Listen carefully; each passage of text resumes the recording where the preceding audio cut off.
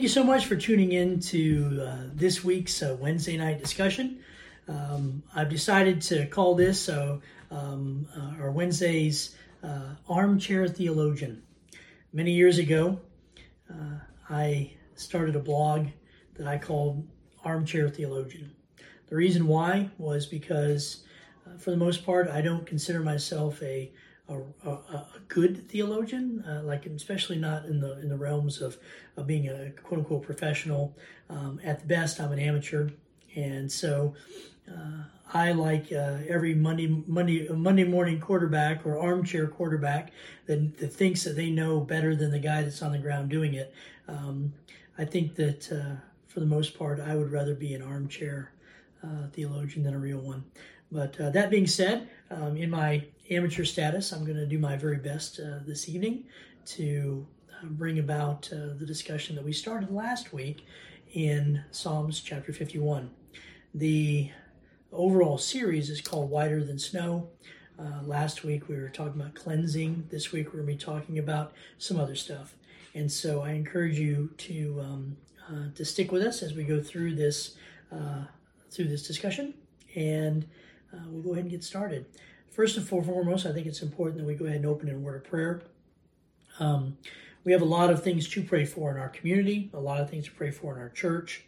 I realize that we have a lot of needs. In fact, just my wife and I just got the message yesterday that a very close friend of ours that we worked very closely with in Belgium passed away due to the coronavirus. And he was a long-time missionary that really dedicated his entire life to serving others. He started off as a late teenager as he entered into Vietnam and served his time overseas in the war, in the army. And then after that, he fell in love with Europe and Belgium. He fell in love in Belgium, and from there he just sort of stayed. And he was a pastor. He was a church planter. He was a good friend, and he'll be missed. His wife is also struggling with the disease, and she's also struggling now with the grief of having lost her husband and dealing with this. So if you could pray for her, I would appreciate it. And continue to pray for those that are struggling in our community, those that are struggling financially, those that are struggling just being inside when they want to be out and be elsewhere. There just seems to be a lot of needs right now. Pray for our leaders, both sides of the fence, and just continue to pray that God continues to move through this time of national turmoil and struggle, and that his name might be magnified through all of this. Let's go and open a word of prayer. Father, again, we love you and we thank you. We just come before you this evening, and we just ask you will bless our time, bless the reading of your word. We ask that you will be with the prayer requests around the hearts of each and every one of us that are listening and watching this video and beyond. Lord, we ask you to be with those that are shut in, those that are struggling economically because of the virus and being out of work and losing their jobs. Father, I ask you to be with those that have lost loved ones. I ask that through all of this, that your name will be magnified, that your son's message of love, hope, and peace and what he did on the cross will be just spread throughout all the different areas of this great nation and beyond. Bless us as we and honor your reading of your word this evening, as we open up the book of Psalms, as we open up this discussion. And Lord, I just ask you to continue to guide us and direct us and help us to seek you in all we do and say. In Jesus' name we pray. Amen.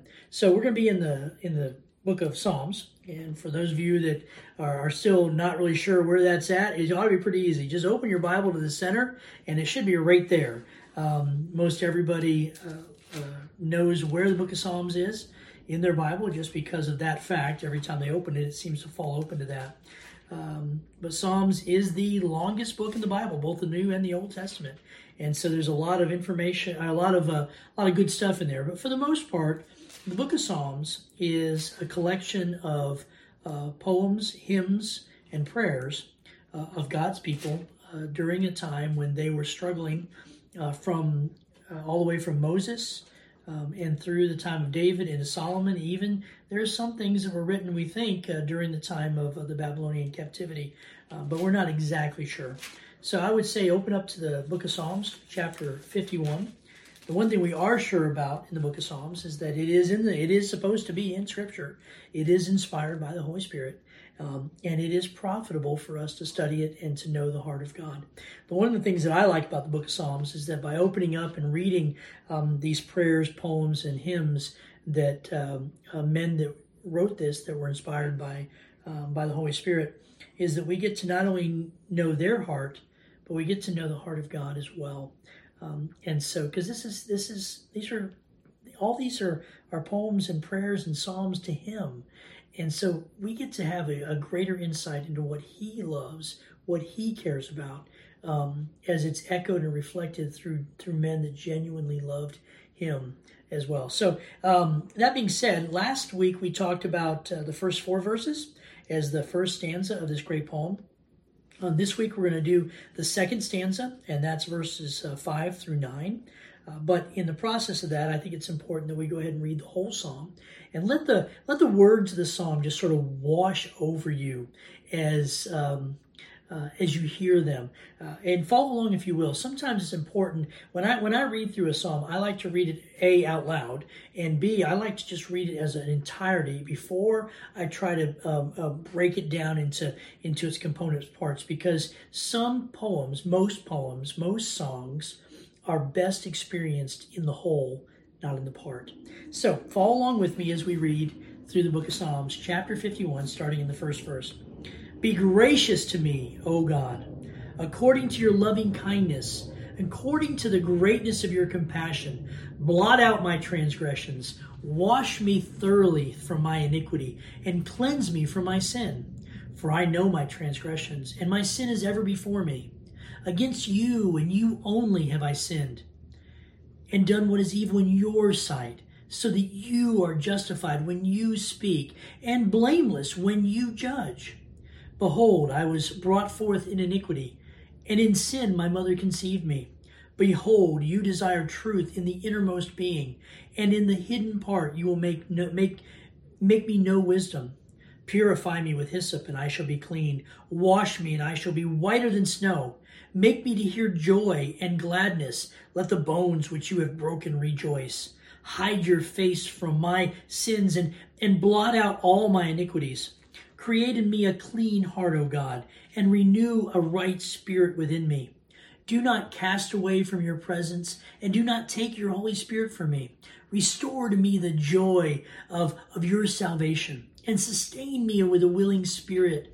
Then I will teach transgressors your ways, and sinners will be converted to you. Deliver me from blood guiltiness, O God, the God of my salvation. Then my tongue will joyfully sing of your righteousness, O Lord. O Lord, open my lips, that my mouth may declare your praise. For you do not delight in sacrifice, otherwise I would give it. You are not pleased with burnt offerings, and the sacrifices of God are a broken spirit, a broken and contrite heart, O God, you will not despise.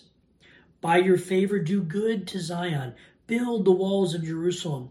Then you will delight in righteous sacrifice, in burnt offerings, in whole burnt offerings. Then young bulls will be offered on your altar. So, like I said, we're going to be focusing on the second stanza, which is verses 5 through 9. If you have a decent study Bible, then you'll probably notice that the numbers, as you go through the Bible from any of the books you're in, that the numbers, the verse numbers that are out there, some of them are in regular print, and some of them are just slightly darker in a bolder print.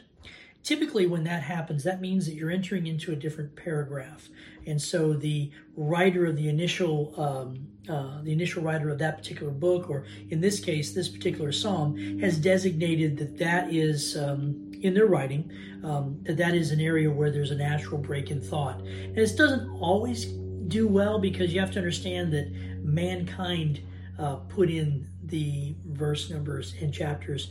God did not. And so this men of old have done their very best to try to handle that. And in some of the books that they do the best they can, but sometimes they just don't, they aren't able to get it right. That's why when you end one chapter in Paul's writings and you start the next chapter, sometimes it feels like you're still in the same line of thought. In the Old Testament, though, we have a better handle on this, and specifically in the book of Psalms, because each chapter, for the most part, was written by a different individual. And so in the way that it's arranged in there. So we have a real good understanding as far as the chapters go, and the verses tend to do real well with that line of thought. So that's a bit of the past.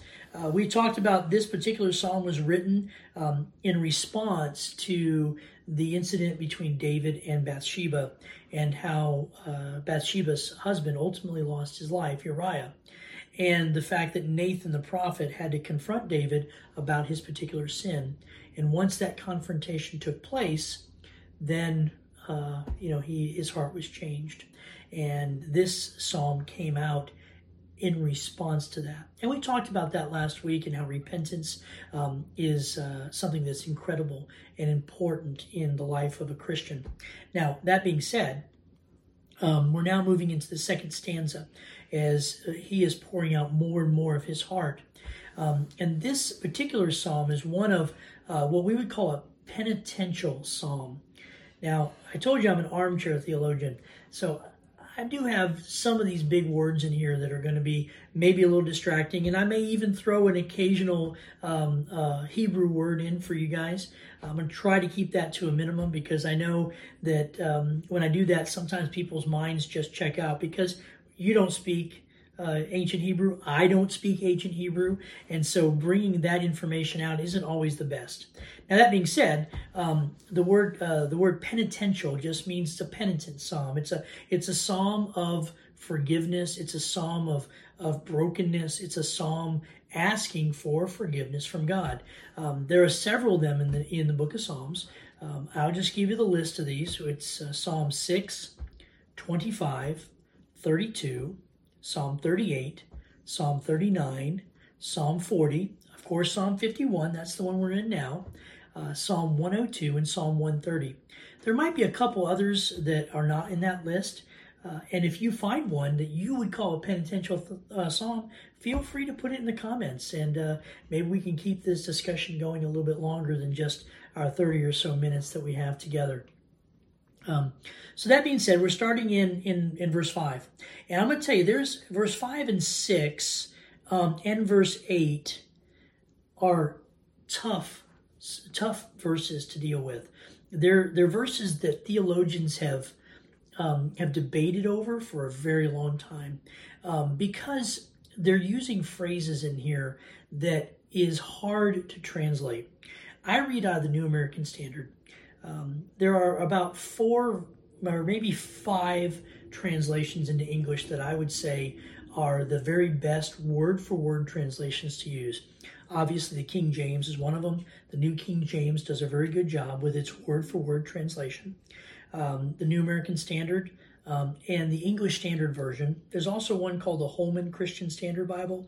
There might be 1 or 2 others that you could say that's on that same level.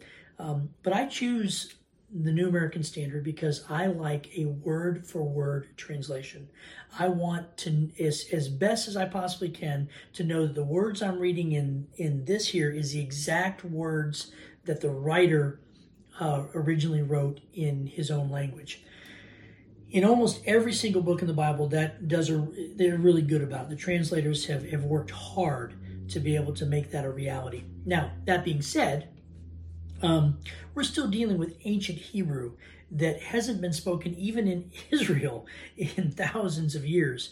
And so this book was written in the time of, this particular psalm was written in the time of David. And that's a long, long time ago. And it was written in a time when cultural norms were different than they are now. And so when they use these cultural, what we call idiomatic speech, it is difficult to translate. One of the things that I like to use as an example of this is, some of you that know me know that I used to be a missionary in Belgium. I'd already talked about my friend that we served with overseas. And my friend, my time over there, we spent a lot of time in the French-speaking world. And there was a restaurant that was near where we were at. And in French, its name was Bouton d'Or. And those of you that know a little bit of French, and I know a little bit of French, you would say, oh, I know what that means. That means the golden button. And for me, that sounds like a perfect name for a restaurant, the Golden Button. In fact, it's a place that I wouldn't mind going to and having a Coke and sitting down and having some, fried fish or shrimp or something that's tasty, maybe some French fries. And I was talking to some of our French church members that were over there that were native Belgians, and we were just talking about the Golden Button. And I said, hey, are you guys going to go to your favorite restaurant? And they said, which one was that? And I said, the Golden Button in English. And they looked at me like I had just spoken a foreign language to them. And I said, you know the one. And then I said it in French, Bouton d'Or. And they just laughed at me like I was an absolute idiot, because I had translated it word for word thinking that I had it right. But the reality is that Golden Button in French is an idiom for a flower called the buttercup. And so this is an example of idiomatic speech that if you were not a native of that time and place, you probably wouldn't get the translation well. And so we're rolling into a situation like that here with this particular psalm, because you see in verse 5, it records the psalmist's conviction that he was entangled in the reality of sin. Look what it says. Behold, I was brought forth in iniquity. Basically, I was birthed by my mother in iniquity. And then he goes a little further and says, in sin, my mother conceived me. Now, that kind of starts going into in a dangerous place for some people to say that. So, are you saying that David was illegitimate? Well, that's not the case. We know his line, his lineage was from a mother and a father, married and fully vested in the Jewish faith. So that wouldn't be it. Was this a situation of sin that happened that resulted in his conception? No. So what is he trying to say here? We know that David wasn't conceived illegitimately. So to say that my mother conceived me in sin, what does that mean? What does it mean to say that I was brought forth in iniquity? Well, this is the challenge we run into when we do a word-for-word translation, is that we don't always have a good understanding of the idiomatic speech that David was writing in his poetry to us to reflect his heart.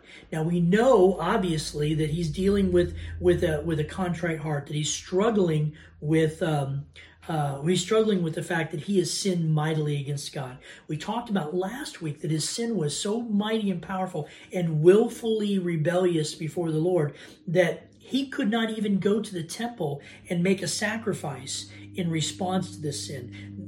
In fact, this sin was of such a great nature that the only punishment for this was to be expelled from the community, to be ejected from the community gatherings, everything from being able to go to church all the way down to just being part of the community. And in that day and age, that was tantamount to a death sentence.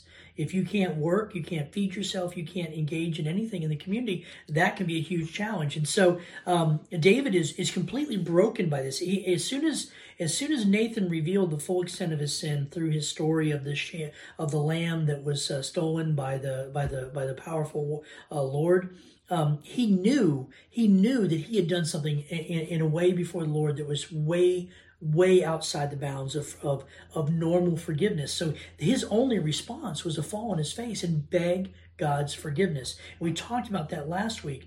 And so we say here, behold, I was brought forth in iniquity, and in sin my mother conceived me.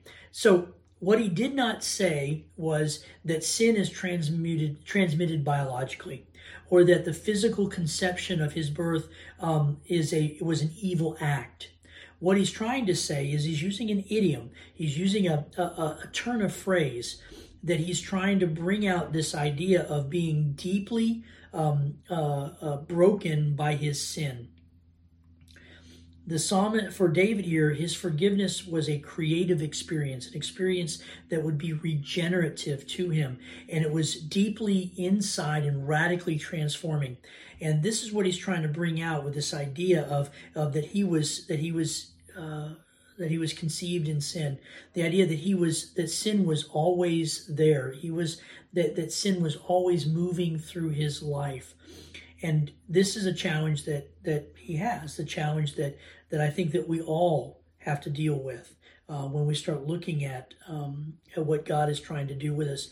The reality is that sin will seal the lips of any testimony that we have. And it's only when one is filled with the joy of God's salvation that we are able to have a radiant, transforming testimony.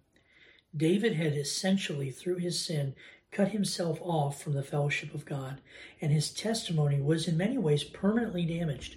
In fact, in the end of David's life, the one thing that God condemned him directly for was the death of Uriah the Hittite, through the process of the adulterous relationship that he had with Bathsheba.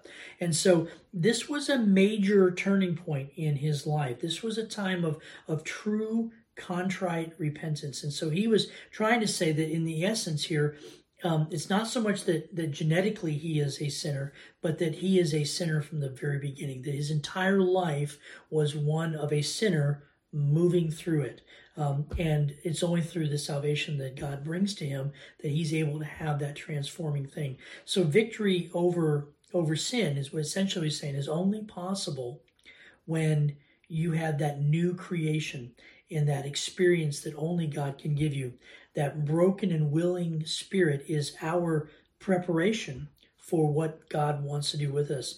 The spirit of holiness works out of that brokenness for a divine purpose in our life. This is why David is trying to bring this out so clearly. From the very beginning, he was a sinner, and he never had claim on God. God always was the one that was in a position of the ability to call him righteous and to give him the forgiveness he so desired. Look in verse 6, because we have a similar problem with idiomatic speech. And we see that in verse 6, it says, "Behold, you desire truth in my innermost being."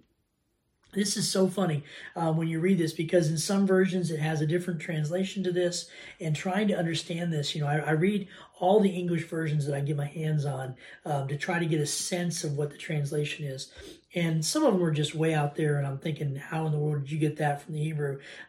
Some of them, like the New American Standard, does the word for word, and they don't make a comment on it. It's just a word for word translation. So we have, you desire truth in the innermost being, and in the hidden part, you will make me know wisdom. This is a challenge. What in the world is he trying to say here? What is David trying to bring out? What is the Holy Spirit trying to bring out through David's pen for us? And if you just read it straight up, it's like, oh, he wants us to be truthful in our innermost being. We need to be true to ourselves. Yes, true to ourselves. And so when you meet people in the store and they try, or out in the world, and they try to make statements like you do you and I'll do me and we're fine, or you have your truth, and so it sort of lends a little bit to that idea that truth is subjective and personal and has to be found on an individual basis, which is not true. Truth is truth, whether we like to accept it or not, and we can rationalize away truth in our own brain, but in the reality, truth is truth, and you can't get a part of it. You can't get away from it. So, was David saying that? Was he trying to say a simple, you be you and you find your own truth? I don't think so, because the Bible says that God is the same yesterday, today, and tomorrow. And so his truth is always going to be standard and straightforward. So what is he really saying here? I think that if you look at some of the other translations that do more what we call a dynamic equivalent translation, you see that in the New Living Translation, the New International, and one of the ones I found called Today's English Version. These aren't the greatest, and for deep, in-depth study, I wouldn't recommend them. They're good sometimes to get an essence, especially when we're dealing with poetry that's in the Old Testament. But when it comes to deep study, I go to the word-for-word translations first. And then when they're a little tough to understand, I will sometimes branch out if I can't find what I'm looking for in the original language. And so the English, today's English version has it this way: you delight in a sincerity of heart. I like that because what we're talking about with this level of sincerity, if you follow that line of thought, that this sincerity is concerned with an absence of hypocrisy. So we're stating that absence of hypocrisy in a positive light. We're saying with genuine thoughts and genuine action. So in essence, what David is trying to bring out is you desire truth in the innermost being. When he says that, what he's saying is you desire an honest, authentic lifestyle. This is a challenge for a lot of us. For a lot of us, we have many faces that we wear. We have the face that we put on when our kids bring that really horrible looking art project home from school. And it's that time of year where they bring the Mother's Day cards, the Father's Day cards, or the happy birthday cards. And you want to be encouraging, you want to be loving, but you're looking at this and you're thinking, oh my goodness, what am I going to do with this, right?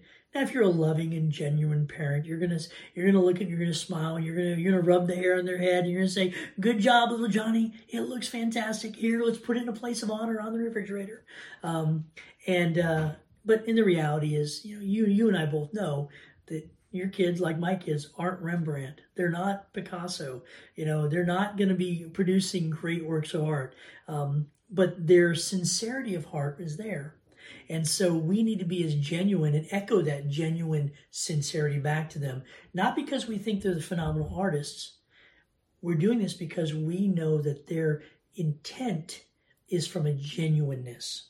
Okay? A genuineness. And so in light of that, we see the genuine nature is what God is looking for, that authenticness. So rather than putting on that hypocritical mask, we need to realize that God wants the truth. He wants the truth so that when somebody sees you in private, it's the same person they see in public and vice versa. This is a challenge for Christians. We oftentimes, especially in our culture today, we teach quite a bit about the idea that what you do in the privacy of your own home is your own business. And to a point, I would agree to that. It is sort of your own business, what you do in the privacy of your own heart. But it's also not, because Scripture talks about the fact that God sees in secret. He sees the things that happen when no one else is around. He knows the utter depravity of the human heart. He talks about it all throughout the Old and New Testament.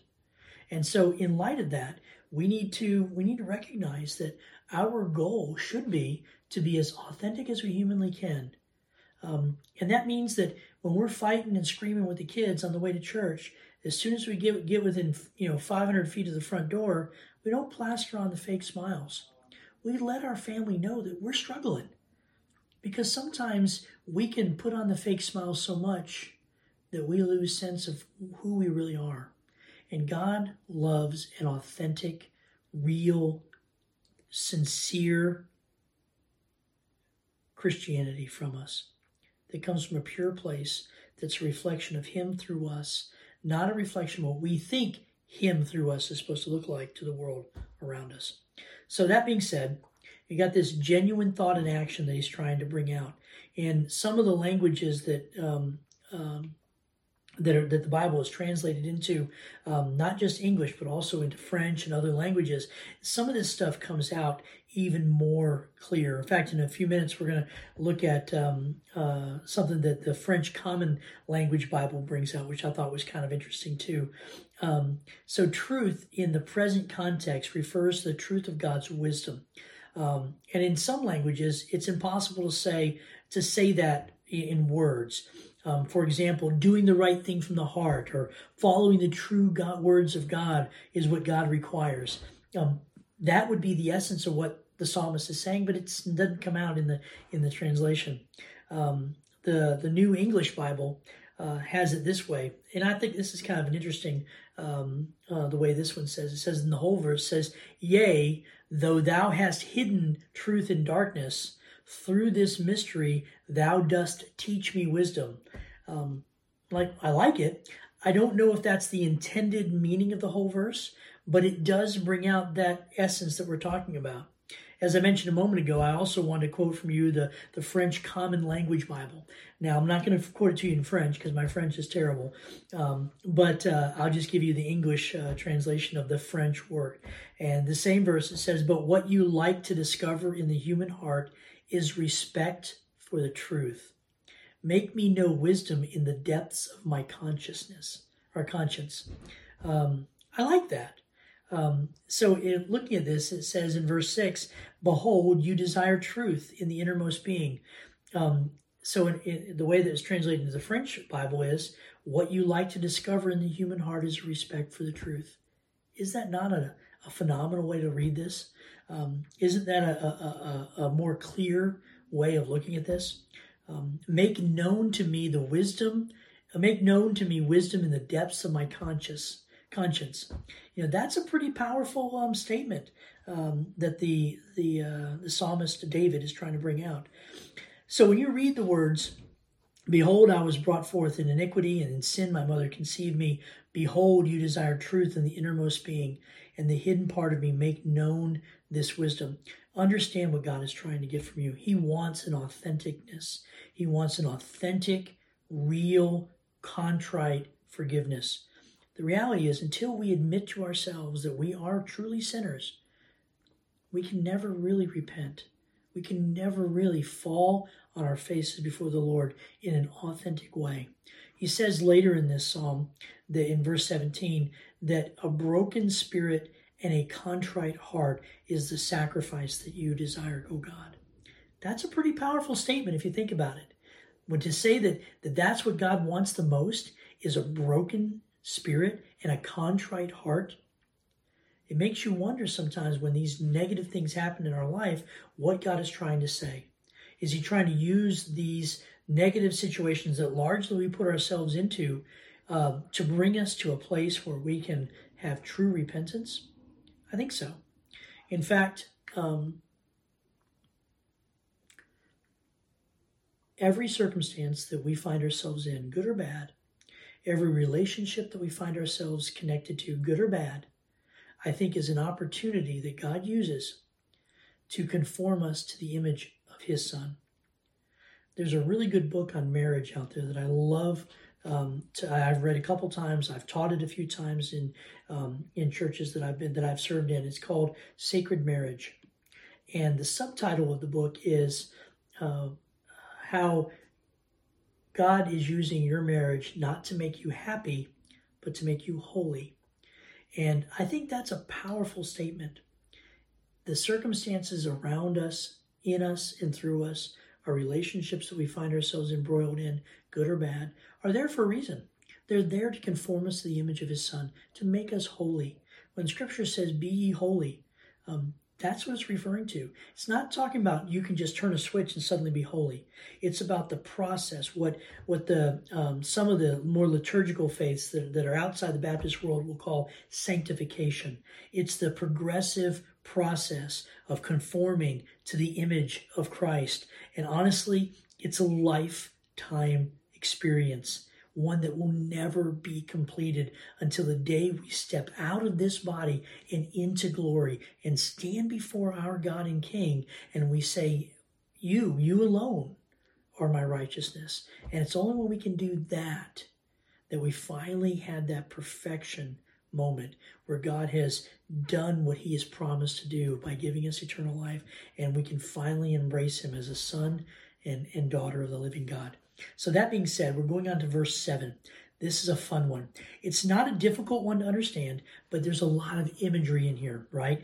Imagery that's pulling out these metaphors, these similes, these phrases that in English, if you don't have a good understanding of biblical history, you might not get this. So starting off in the very beginning, it says, "Purify me with hyssop and I shall be clean."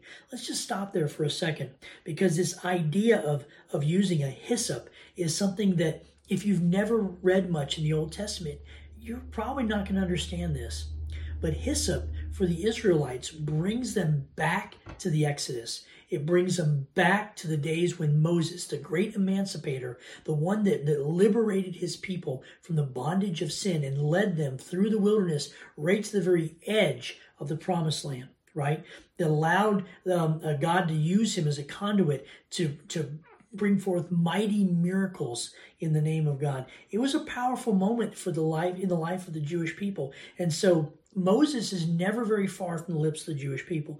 They're always thinking about him. And when you start talking about hyssop, immediately every single Jew that is reading this is going to be thrust instantly all the way back to Exodus, all the way back to the homes in Egypt in slavery when the final plague was being pronounced and God gave a way out for his people, a way of salvation. You remember that story. Pharaoh was the one that chose the final plague when he condemned to death all of the firstborn of Israel. Well, obviously that didn't happen to Israel because God used that proclamation as the final plague, the 10th plague that was going to infect the nation of Egypt. And so the pathway out of this was he told Moses to go to the elders to sacrifice a lamb and take the blood of that lamb and use a hyssop, which is a group of branches with little leaves, and it's a bundle of these branches, and they would dip it into the blood, and they would paint the blood over the post and the lintel of each house. And when the angel of death passed through the community through the nation of Egypt, that any household that had the blood covering over the doorpost and the lintel would be spared, and everyone without that covering would be destroyed. So ultimately, David is bringing in that powerful imagery from the book of Exodus, from the stories that came about from the days of Moses. And he says, this is how you find purity, is only through the covering of that blood. Now, for the Jews, they didn't completely understand that. They connected that sacrificial blood to the sacrifice and the time that they would have this Day of Atonement, that they would ask God to forgive them of their sins. But we know because of the book of Hebrews that the blood of goats and bulls would never truly wash away sin. And what David is asking for in this, in the first part of this stanza or this verse is purify me with hyssop. Purify me. He's begging for the most extreme version of purification you can have. He's also bringing out the idea that the hyssop was also used by Moses to purify and to sanctify the temple and the instruments going into the temple or the tabernacle. And so during that time, in fact, in Exodus, I think it's chapter 12 and Leviticus and Numbers talks about this, the idea of sprinkling the instruments and the book of the law and the Ark of the Covenant and all of the things that would be used in the worship to purify them with blood from a hyssop. And so by asking this, he's begging for a purity and a cleanness that has otherwise been unknown. In fact, you could actually use this as the idea of being de-sinned. That's a word, not descend, but d/d-sinned. To be, I wrote this down in my notes, to be unsinned, for the sin to be ripped from you. This is what he's asking for. This is the imagery that he's going for. This is a purity on an extreme level. And I tell you, this kind of purity can only come from someone who's been truly broken. You don't get this from somebody that's just casually saying, Lord, sorry about sinning. You're up on the roof on the top of your house and you're banging nails in. The hammer slips and you hit your thumb and you slip out a curse word. You suck your thumb and you're like, oh goodness, I just cursed, right? And you're like, oh God, I'm sorry. And you just throw that sorry out there if you even bother to do that. But you and I both know that the next time that you slip, the next time you fall, you're going to do the same thing probably. And so that sin is going to slip out there. This is not that kind of a sin. It's not that kind of a recognition that you've sinned. This is a purely, I am so unbelievably broken and I do not expect any mercy from you. But that's the point of mercy, right? It's unmerited favor. It's receiving something that we could never gain on our own. And so David is begging God for this kind of purity that is on this extreme and ultimate level. And then we get to verse 8. I told you in the beginning of this that verse 8 was one of those other verses that was going to be a tough one. It's going to be one of those ones that are just going to be like, what are you trying to say? Look what it says here. Make me hear joy and gladness. We like that, right? Oh, Lord, it's like in the movies or a television show or where, the clouds part, the rainbow comes out, the sun shines, the light just appears, angelic music comes out. Let us hear joy and gladness. We love that, right? That's the beauty of that imagery. But then it's followed on by this wonderful little verse, again, word for word translation. Let the bones which you have broken rejoice. Wow, wait a minute, what? I can almost hear like the brakes in your mind just being applied, right? Squealing into an utter stop. Joy and gladness, broken bones, and those bones that are broken rejoicing. What in the world does that mean? Well, this is one of those times when I can honestly say that in the Hebrew, it means exactly what it says in the English. Let the bones that you have broken rejoice. Think about that for a minute. Think about what God is trying to say to you. Think about the idea and the understanding that the discipline that God levies on his children is sometimes hard to bear. My father used to tell me occasionally when I would do something wrong, and I hardly ever did anything wrong, right, as a teenager and as this young kid. I'm being facetious, by the way. My father would often, as he was reaching for the paddle or his belt, would say, "Boy, this is going to hurt me more than it hurts you." And like every kid going through a whipping, I wanted to say, "Yeah, right." Because I would gladly switch places with you, and you can be, and then me whipping you will hurt me worse, right? It's only when you become a parent that you want the best for your kids, and you start to see that when you're doing the kind of disciplining that's required for your kids, that it's tough. And some days it's hard to be a parent. Some days it's hard to reach for that belt. To not reach for that belt in anger. To not take away that privilege. To not do whatever it is that you do when you are disciplining your child, whether it's timeout or whatever. Sometimes that is hard. And it's harder on us as parents than it is on the kids. And in the case of this, we need to recognize that God does discipline his own. And there are times that God will allow the sin in our lives to run its course. And sometimes that sin comes out in the form of pain. Now, I'm not going to sit here and say every time that something bad happens to you, it's a disciplining of God. I will say that God will use every bit of pain in our life for his glory, whether it's the pain of discipline or whether it's just the pain of trial and suffering that comes from without. But I think it's important that we recognize that when we're in the midst of our trials, and right now many of you are in the midst of your trials. Many of you are sitting at home struggling, whether you're sick, whether you have friends and family members that are sick, or whether you're just sick and tired of being in the house and you want to get out with people. Whatever the trial is that you feel like you're going through, you have to understand that in the midst of that trial is when you are, that where God is commanding you to rejoice. So much so that when our bones are broken because of our own sin, because of our own mistakes, it's in that brokenness that we have to turn to God and rejoice and thank him for the brokenness. That's not always easy to do. Now, in theory, I can say that. In theory, I can say, oh yes, just enjoy this moment of trial and tribulation. When I'm standing at the foot of a hospital bed and I say to somebody that's going through whatever problem they're going through, broken bones or potentially, life-threatening disease, oh, just rejoice, right? It's a different thing altogether when you have to go through this on your own. When we go through this in our own lives. When you get the call from the doctor and he says, I need to have a talk with you in person, face to face. And you just had a test that was going to see whether or not that dark spot in your lungs is cancer.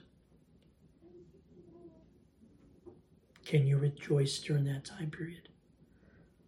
Or when you get that phone call about your child or your parent or your loved one. It's at times like that God expects us to rejoice as well. And we can rejoice through tears. We can rejoice through suffering.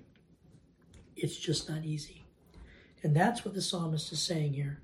The psalmist continues to say, hide your face from my sins. Blot out all my iniquities. Here, David is finishing this verse, this stanza of his poem with an interesting structure. Now, for those of you, again, I told you, Armchair Theologian, for those of you that are armchair theologians like me, and you like the idea of knowing a little bit about the structure and stuff, I'll tell you, the entire structure of this psalm is what we call a chiastic or a chiastic psalm. It means that it's the structure that the poet, in this case David, the psalmist, is using to bring it out. When we were in school back in the day, you probably heard about one of the structures that's very common in our poetry, iambic pentameter. We see that throughout many of Shakespeare's works, the rhythmic speaking of the words in such a way. It's the same thing with the Hebrew poetry. They used a chiastic method, and it's basically they say things and they repeat it, and they say it and they repeat it in a certain format, almost like a Japanese haiku in a weird way, and so in a Jewish way. And so in this case, it's a chiastic way of bringing us back to the first two verses, because verse 9 is in the exact center of this psalm.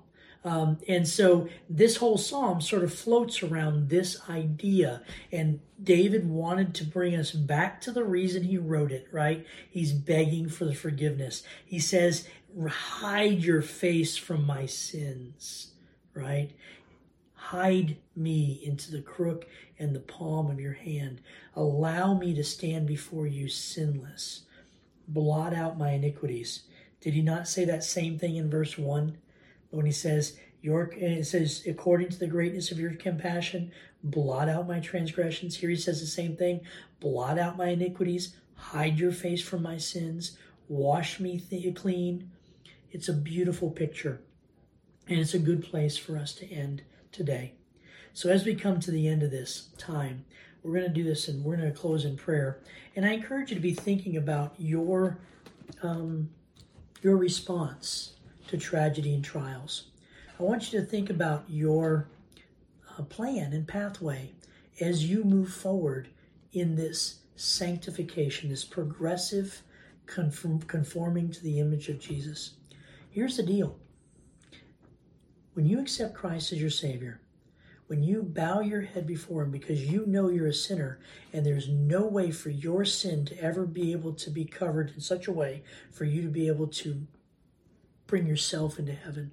When you say, I am a sinner, and you repent of that sin, and you turn from that sin, and you move towards God and God alone, okay? And this is, in essence, what we call salvation. When you acknowledge that Jesus Christ is Lord, and that He is the only way that you can have true salvation, okay? When that happens, then you begin this progressive sanctification, this journey with Christ. Ultimately, God has called you to be His image bearer. And that means something. I have 5 children now, okay? And 4 of those children come from my body. 1 has been gifted to us by God. And when my children that had my last name went out of my house and into school and into the world and the public, and I wasn't around them, I had to remind them occasionally, guys, when you're out there, you represent me. And when you do stupid things, that speaks in many ways to me. And in a community that knows that I am the pastor of the church, when you do something that's incredibly stupid, in many ways, you are making a statement about me. And so when you're outside, remember whose name you bear. I would remind people that. So I want to remind you this today, that you bear the name of Jesus Christ in your soul. You are his image to a world that doesn't know what Jesus looks like really. Remember that as you're moving. So I'm going to go ahead and close in prayer, and then we're going to close our time here, okay? Bow with me if you will. Father, we thank you for our time.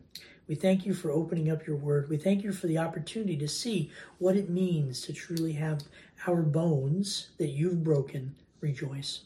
Father, I ask that you will forgive us our sins, that you'll focus us on your word, that you'll give us the strength of character and the vision, the straight vision that we need to follow you every day of our lives. Father, I ask that whether we're walking clearly or whether we're picking ourselves up off the ground where we've fallen, Father, I ask that you never depart from us, that you will always be that friend that sticks closer than a brother, that you'll always be there when we need you. And Father, I ask that you'll give us the strength and the courage to be your image bearers into a world that needs to know what you look like. And Father, I thank you again for all that you've done. Be with the requests that we've laid in front of you, and help us to focus on all the things that you have asked us to do. Lord, we love you, we praise you, and we ask all these things through the name of your Son and our precious and amazing Savior, Jesus Christ. And so, as we end this week's episode of the Armchair Theologian, I encourage you to go with God.